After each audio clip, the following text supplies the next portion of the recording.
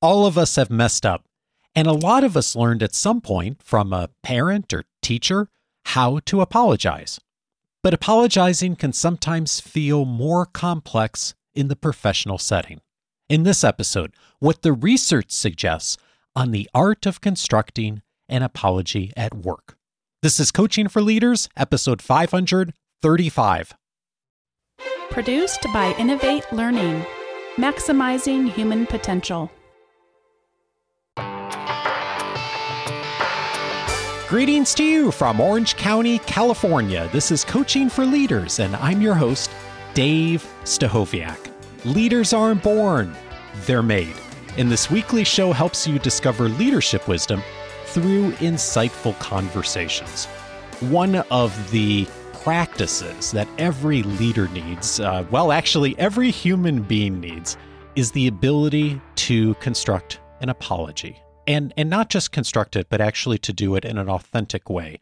I think we've all received some kind of advice at some point on how to actually give an appropriate apology. And yet it is something that so many of us have really never received training on, or even really looked at the research on how we can actually craft an apology that's meaningful, appropriate, and engenders trust. I'm so glad today to welcome someone who's absolutely an expert on trust, is going to help us on this and really help us to be so much more effective in our communications. I'm glad to introduce to you Sandra Sucher. She is an internationally recognized trust researcher and professor of management practice at Harvard Business School. She studies how organizations build trust and the vital role leaders play in the process. Before joining Harvard, she was a business executive for 20 years, served on corporate and nonprofit boards, and has been the chair of the Better Business Bureau. As an advisor to the Edelman Trust Barometer, her research has been featured in several national publications. She is the author with Shaleen Gupta of the new book, The Power of Trust: How Companies Build It, Lose It, Regain It. Sandra, it's so nice to meet you. Well, thanks so much. I'm delighted to be here. Apologies. Boy, this is something that, so many of us just never received a lot of training on. Is it something you ever received any formal training on? I'm curious. I apologize. Absolutely no.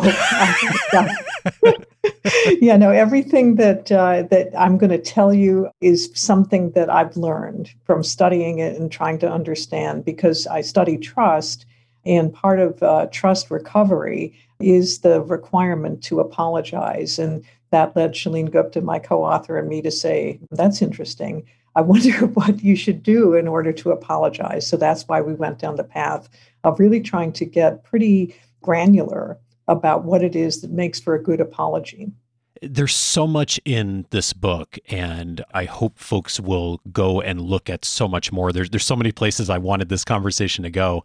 But when I saw the research that you included on crafting an apology, I thought, wow, that's something that all of us could do a better job at, because we're all going to screw up, right? It's just a big part of trust, I would imagine, and your research certainly demonstrates too, is that, yes, we're going to screw up.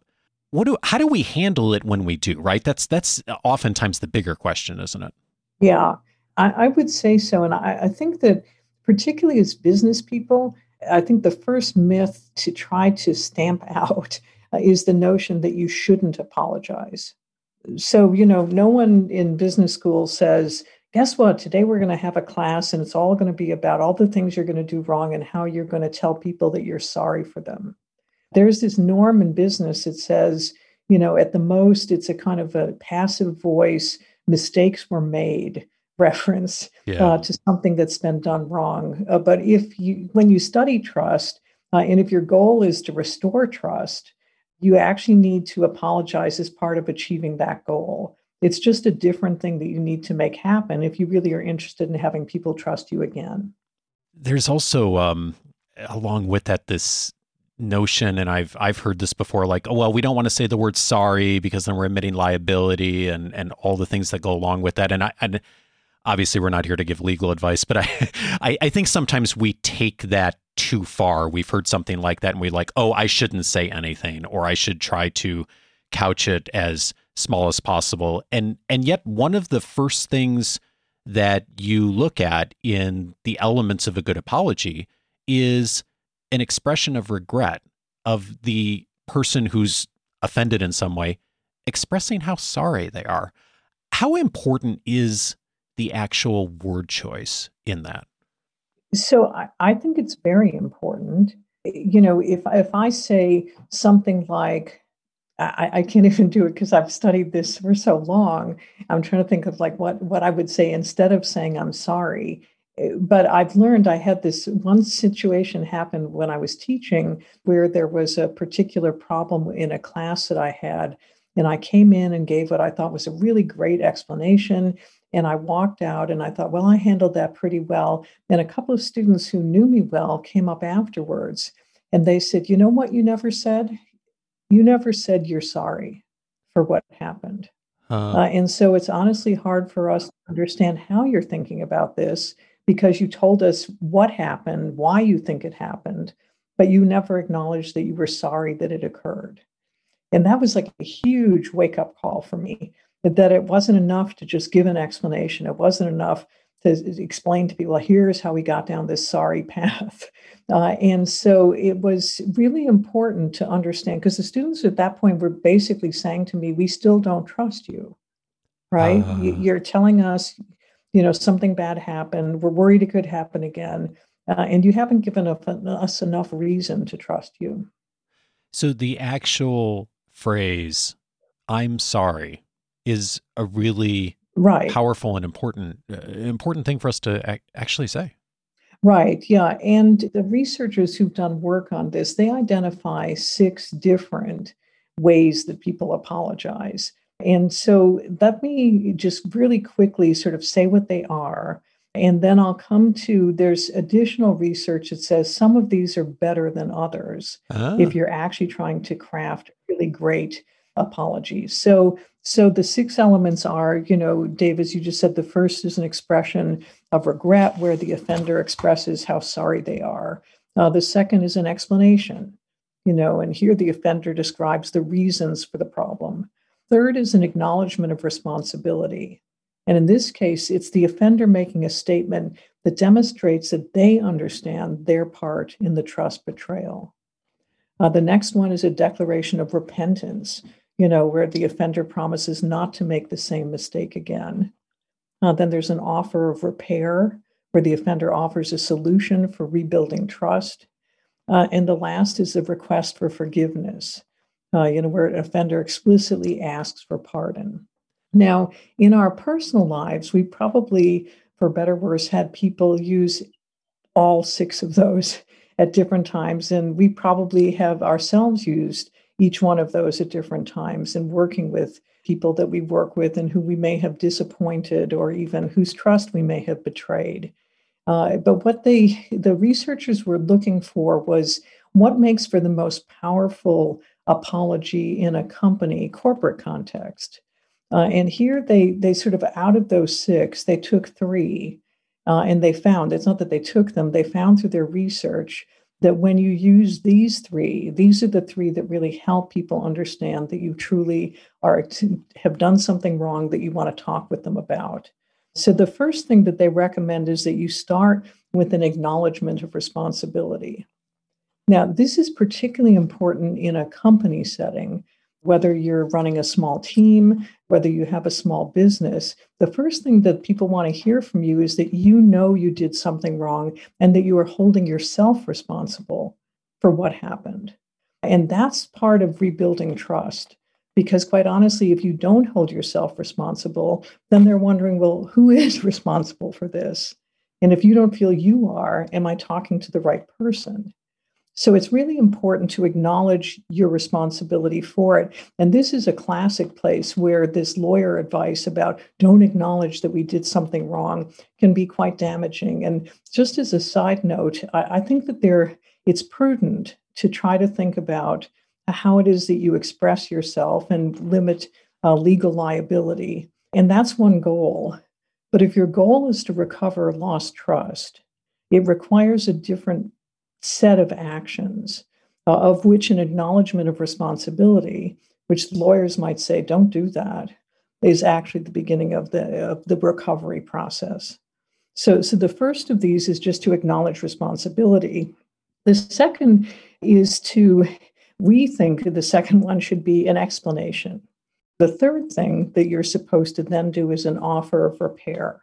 And that last step is really important because a lot of what we wonder in business is, okay, you said you did something wrong. You have an explanation for why you did it.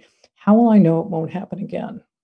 I'd love to ask you about the acknowledgement of responsibility piece, because I think that my sense is that this is where the connection comes between the what happened or what the offense was and me personally.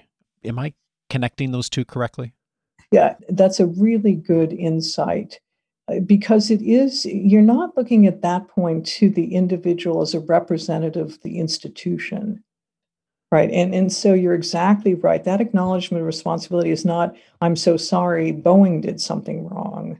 That has no weight with me. If it had come, which it didn't in any meaningful way from Dennis Muhlenberg, who was the CEO at the time of the crashes, to a way where he convincingly told us, which he did not, that he personally took responsibility and acknowledged the harm that they had created.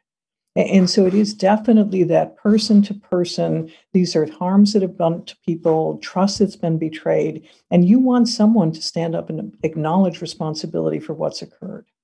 And we're referring to the 737 MAX situation, which you document in detail in the book. And it's fascinating, as are so many other of the case studies on how organizations, when they make mistakes, it is interesting how often that the apology maybe is kind of shrouded in the corporate lens, or Boeing did this or whoever did this.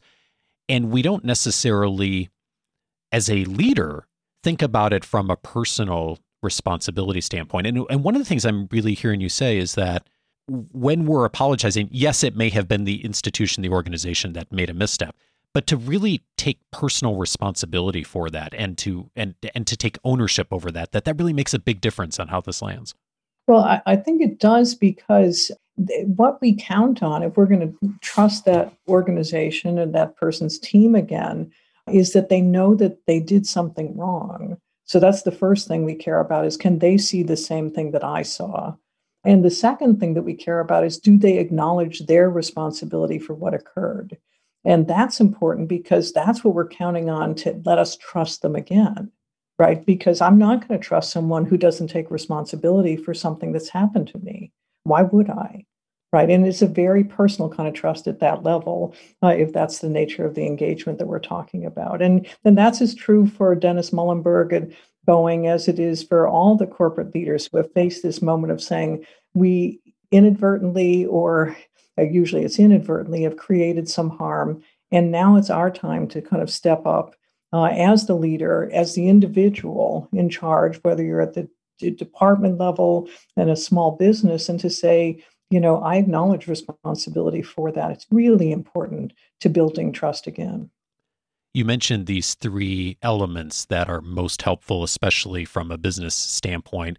And I think you mentioned in the book that, ideally, if all six are there, great, but especially these three. And the explanation, as you mentioned, is one of those. And I'm curious about the explanation where the offender describes the reasons for the problem. And I sense there's a distinction here probably between explanation and excuse. And I know a lot of times, I know I've caught myself doing this. Bonnie has certainly told me I've done this before, where in my mind, I'm giving an explanation, but I'm actually making an excuse. And when you see people do this, where's that distinction between when it's explanation and when it starts to become excuse? So that's a really good insight. And it's very hard even for an explanation not to come across as an excuse. Right. So even if I'm offering what I think is an explanation, I may either communicate it in a way that it makes it sound like I'm making an excuse, or the other person may sort of hear that even that's what's not intended. But right. We have an example in the book that I want to read for everyone here, because this is an example of what it sounds like when you're explaining what went wrong and when you're acknowledging responsibility. So PricewaterhouseCoopers, as we know, is responsible for guaranteeing that the right picture get recognized at the Academy Awards. Oh, yeah. Right. And so what had happened is in 2017, mistakenly, they said that La La Land had won Best Picture instead of a movie called Moonlight. And so, Tim Ryan, who was the head of the US PwC practice, then still is, was responsible for responding, which they did with lightning. So that early the next morning, they had an apology up on their website. And here's what it said. It said, "We sincerely apologize to Moonlight, La La Land, Warren Buffett, Faye Dunaway, and Oscar viewers for the error that was made during the award announcement for Best Picture." So that was their apology, their acknowledgement of responsibility. They then go on to say, this is their explanation: the presenters had mistakenly been given the wrong category envelope, and when discovered, was immediately corrected. And then the offer of repair: we are currently investigating how this could have happened and deeply regret that this occurred. And then they go on to appreciate the grace with which the nominees, the Academy, ABC, and Jimmy Kimmel had handled the situation. So then for the 2018 Academy Awards, they unrolled a multi-step process to prevent this mix-up from happening again. What had happened is that one of the people who were responsible for making sure that the right envelope got into the right presenter's hand had been on their cell phone. And so the first thing they did is they forbade people from using cell phones, and employees involved in the ceremony were required to memorize all the winners. Right. So that's a great example that an apology gives you permission to then take the steps you need to do to ensure that the mistake that you made won't happen again. And this process of what happens after the apology, because when you tell people, here's my offer of repair, that's like, please trust me that I'm going to do these things. And we really liked this story because PwC had done very concrete things to try to remedy the situation so it couldn't be repeated. What a great example that is, not only of the apology itself, but then the follow through. And, you mentioned earlier of that declaration of repentance, promising not to do the same thing again. And I don't think they even literally said that, but they certainly took action on it. And as you were saying that, I was thinking of an opposite example, Sandra. I'm a very casual coin collector. And so I'm on the US Mint mailing list, and I order my one coin a year. And I got an email a couple weeks ago on a rollout that didn't go well from the Mint. They apparently announced a new coin, and their website got overwhelmed with orders. And they posted this, what sounded to me like a really well thought, well crafted apology letter. And it detailed out what had happened, where they went wrong, what they were going to do to resolve the problem, delaying the next rollout, this whole thing. And I thought, wow, what a good letter. And then I saw on Twitter later that day, someone had mentioned it, and they posted all of the past 4 or 5 letters that had come out in all the previous product rollouts.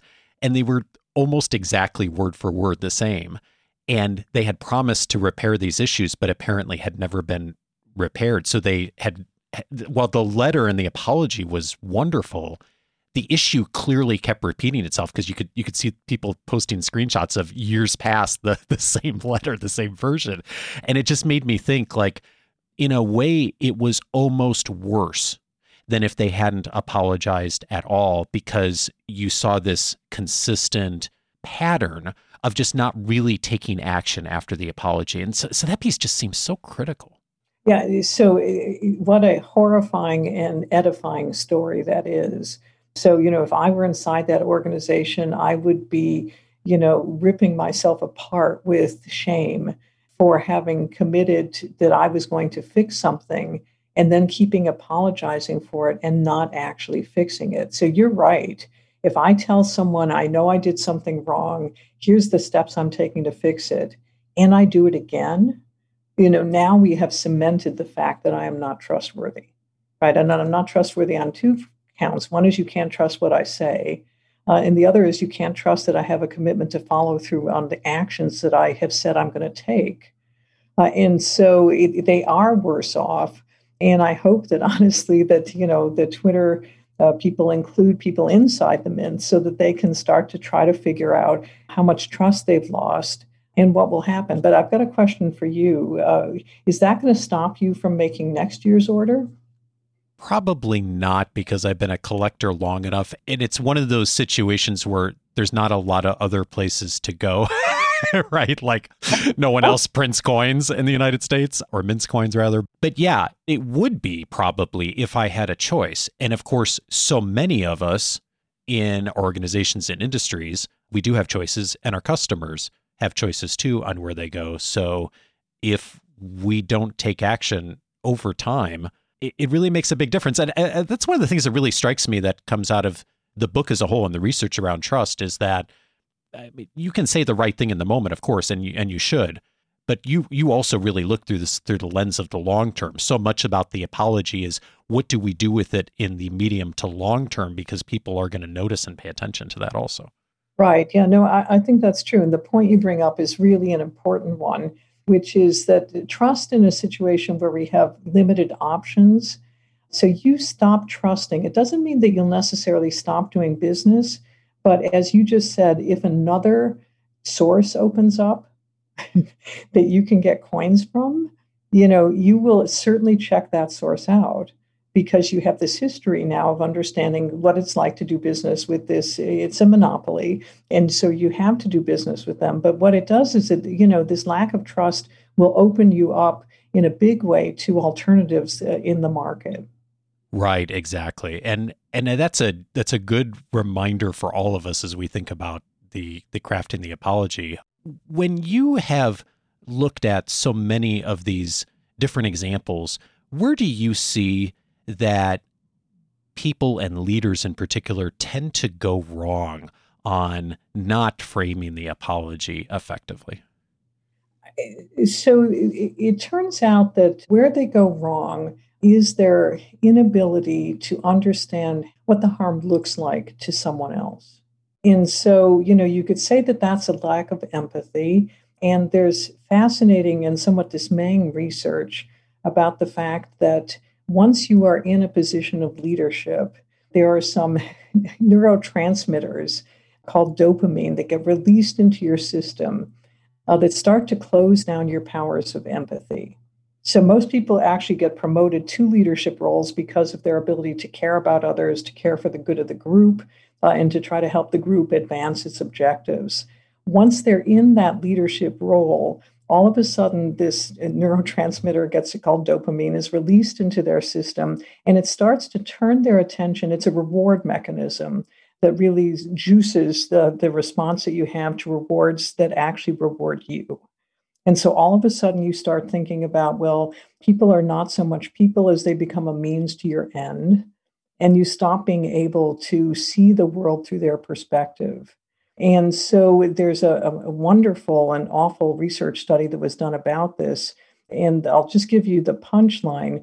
People were put into two groups. One group was helped to think about itself as being in a low power mode. And the other group was in the high power mode. And the end of the research study was that they asked people in both groups to very quickly snap their fingers and then to take a magic marker and write the letter E on their forehead. And what they found is that the people who were in the high power group wrote the letter E on their forehead so that they could read it. And the people in the low power group wrote the letter E so that the other person could read it. Fascinating. And so of all the research that we found in doing research for the book, to me, that said that if you're in a leadership role at whatever level, you're in this kind of continuing battle between caring about the group as a whole and the individuals in it, and this reward system that keeps saying, pay attention to your own needs. These things are rewarding to you. And I'd like to tell the story because I think it helps people be prepared for the fact that this is what's going on inside them. It's not personal. This is just what's happening in their body. But it is something that once you're aware of it, you can start to say, okay, I think I've just lost my empathy gene. Right. Yeah. And let me try to do right now to understand what this harm might look like from the standpoint of A, my disappointed customer, B, my disappointed employee, C, my supplier who's now pretty angry with me. And I think that way of trying to look through the other person's perspective is what allows you to recover your ability to relate to them and to reestablish trust. Thank you for sharing that study. What a powerful example. And it reinforces what I've heard from so many of our guests over the years. I remember Dacher Keltner, who was out at Berkeley on our show a few years ago, talking about the power paradox and the challenge that almost all of us have. As we get more power, we tend to have less empathy.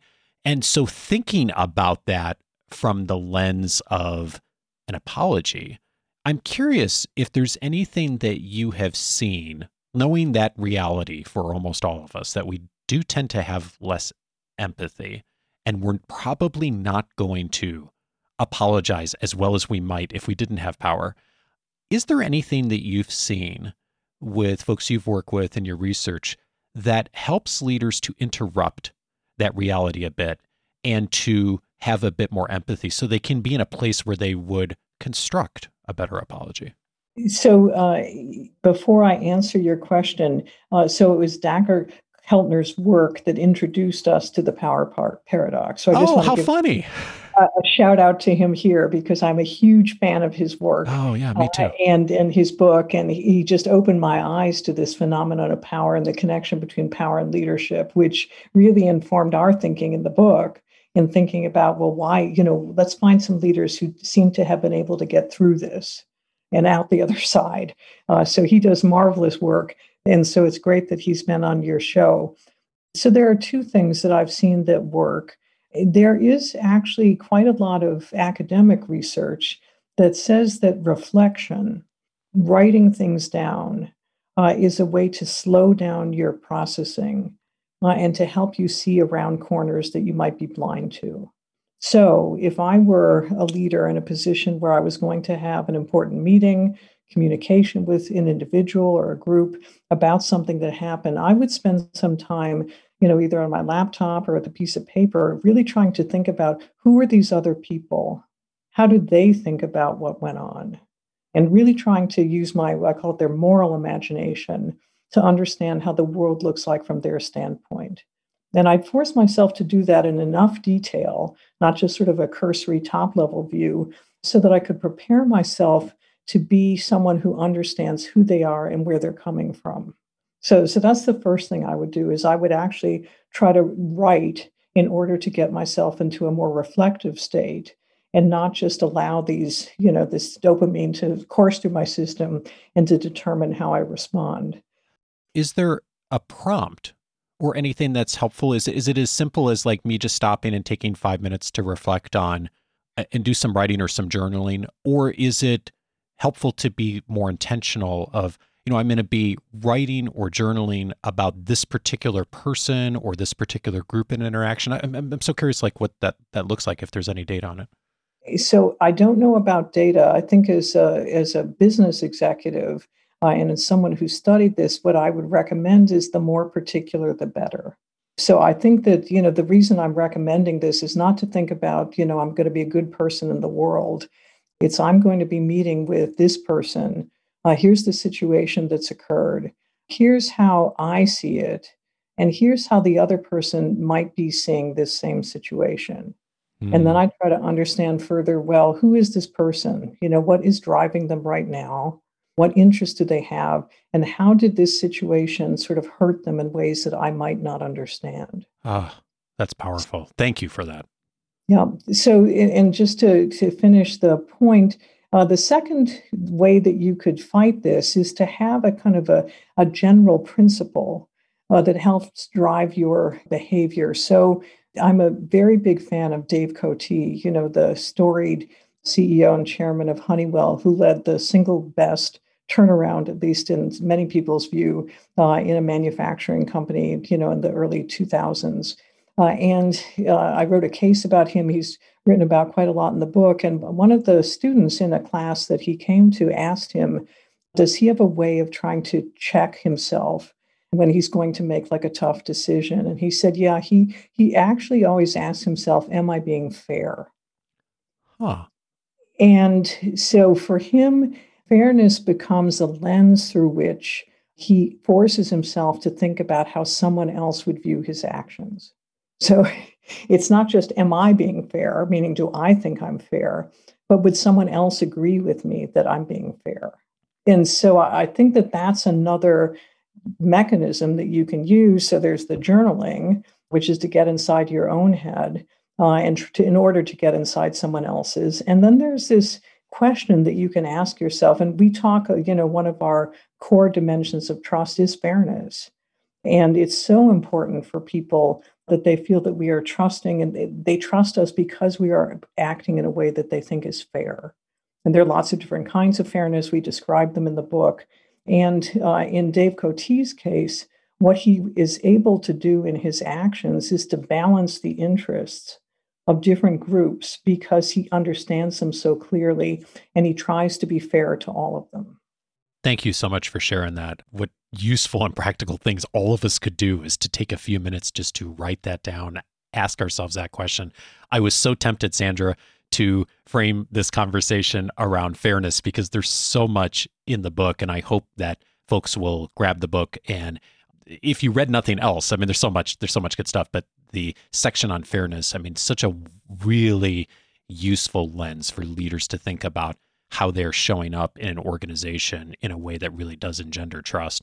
For those who would do get into the book, Sandra, one of the other, I know, invitations that you have is a way for folks to participate online on the website as far as engaging in a conversation about trust. Would you mind sharing that for folks who might want to dive in on that? So on our website, which is thepoweroftrustbook.com, there's a document called Join the Trust Conversation. It will be linked to the contact page. And what it basically says is we're inviting anybody, and that's all of you who are listening, to identify yourself and to write something to us about trust. And so this could be, here's a trust dilemma that I'm facing. Here's a situation where I felt I handled trust pretty well. Here's a situation where I think I blew it. What did I do wrong? Can you help me? Or how do I think about this? And we're using this as a way to not just begin a conversation with people who are thinking about this, but to, as researchers, to try to get more texture for us on how it is that these issues are presenting themselves inside real businesses with people who are trying to contend with these issues all the time. And so that's why we thought we needed to have some kind of a way for people who read the book and are interested in this topic to communicate to us so that at least we can see what's on people's minds. Well, thank you for the invitation. I will be putting a link in the episode notes in this week's weekly leadership guide, of course. And it's a really good opportunity to do two things. One is to do the reflection and writing we already talked about. Secondly, to contribute a bit to some of the research that's going on this. Sandra, speaking of the research, you have been in depth in this research for many years. You have built your career academically around it, especially in the last couple of years as you've been writing the book and looking at all these examples of trust. I'm curious, what's something that you've changed your mind on? Well, I think like other people, everyone, I really did think that trust could never be regained. So I grew up like most people on this notion that trust is this fragile vehicle, document thing, and that once it's lost, it's gone forever. And, what we found is, number one, large, well-capitalized companies don't go under even if they've had trust breaches. So we're still buying cars from VW. Boeing is in and out of being able to fly planes. But what happens is that there are some companies that actually are able to recover lost trust. And so that to me was a big surprise, that there are processes and practices. And so we tell the story in the book. You can read it about a Japanese company called Recruit Holdings, which had a scandal so great in the 1980s that the Prime Minister of Japan and his entire cabinet had to resign as a result. And today, Recruit is a $20 billion corporation. Revenue is the same revenue stream as Salesforce. It's got 65,000 employees worldwide. So if Recruit can recover from a scandal in which a prime minister and his entire cabinet have to resign, there is hope for the rest of us that we can do something about some of the mistakes that we make.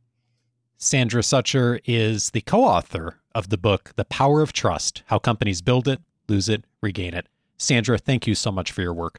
Great. Thank you, Dave. A pleasure to be here.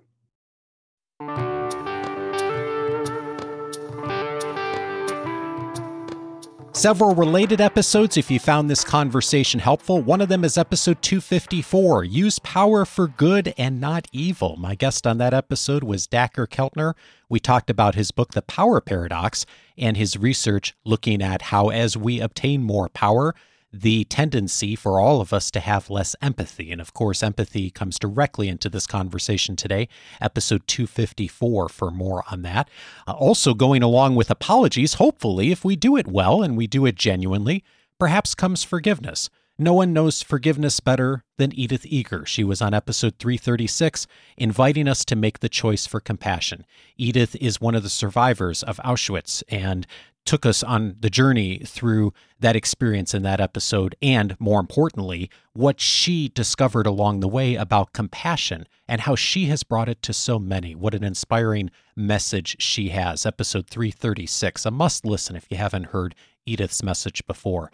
And then finally, episode 497 will be helpful to you, the way into difficult conversations. When apologies are coming up, often that is a difficult conversation.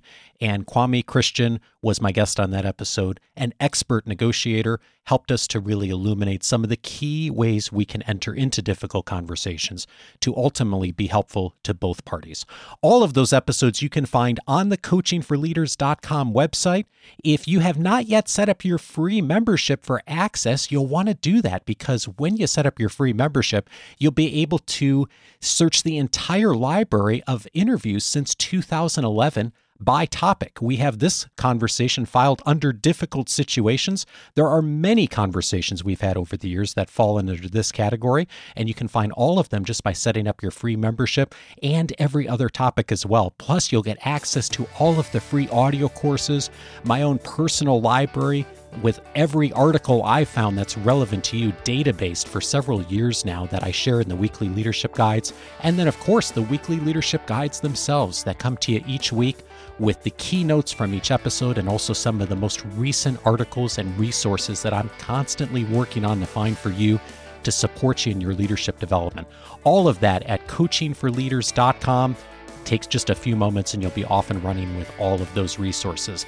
Next Monday, I'm glad to welcome Jonathan Raymond back to the show. He's the author of Good Authority and the creator of the Accountability Dial, which has been useful to so many of you on helping find more accountability in your organization and in your teams. Jonathan's joining me to discuss how to make your one-on-ones with employees more valuable. Join me for that conversation with him, and have a great week in the meantime. Take care.